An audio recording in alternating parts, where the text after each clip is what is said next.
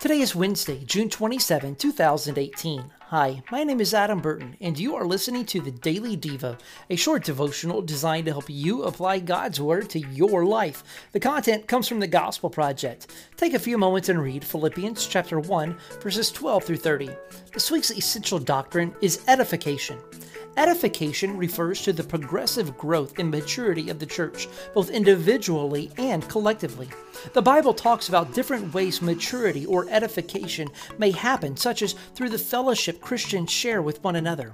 In addition, edification takes place through the church's preaching and teaching of Scripture, helping people understand and internalize the whole counsel of God.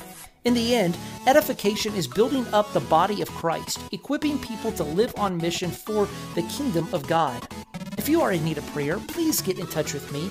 I would love to pray for you. You can connect with me on social media or shoot me an email, adam@adamburton.net. Oh, thank you. Thank you for listening to the Daily Devo podcast. Go ahead and subscribe. That way you can start every morning focusing on God. Also, please give us a rating and review in your podcast app. This will help others to find the Daily Devo.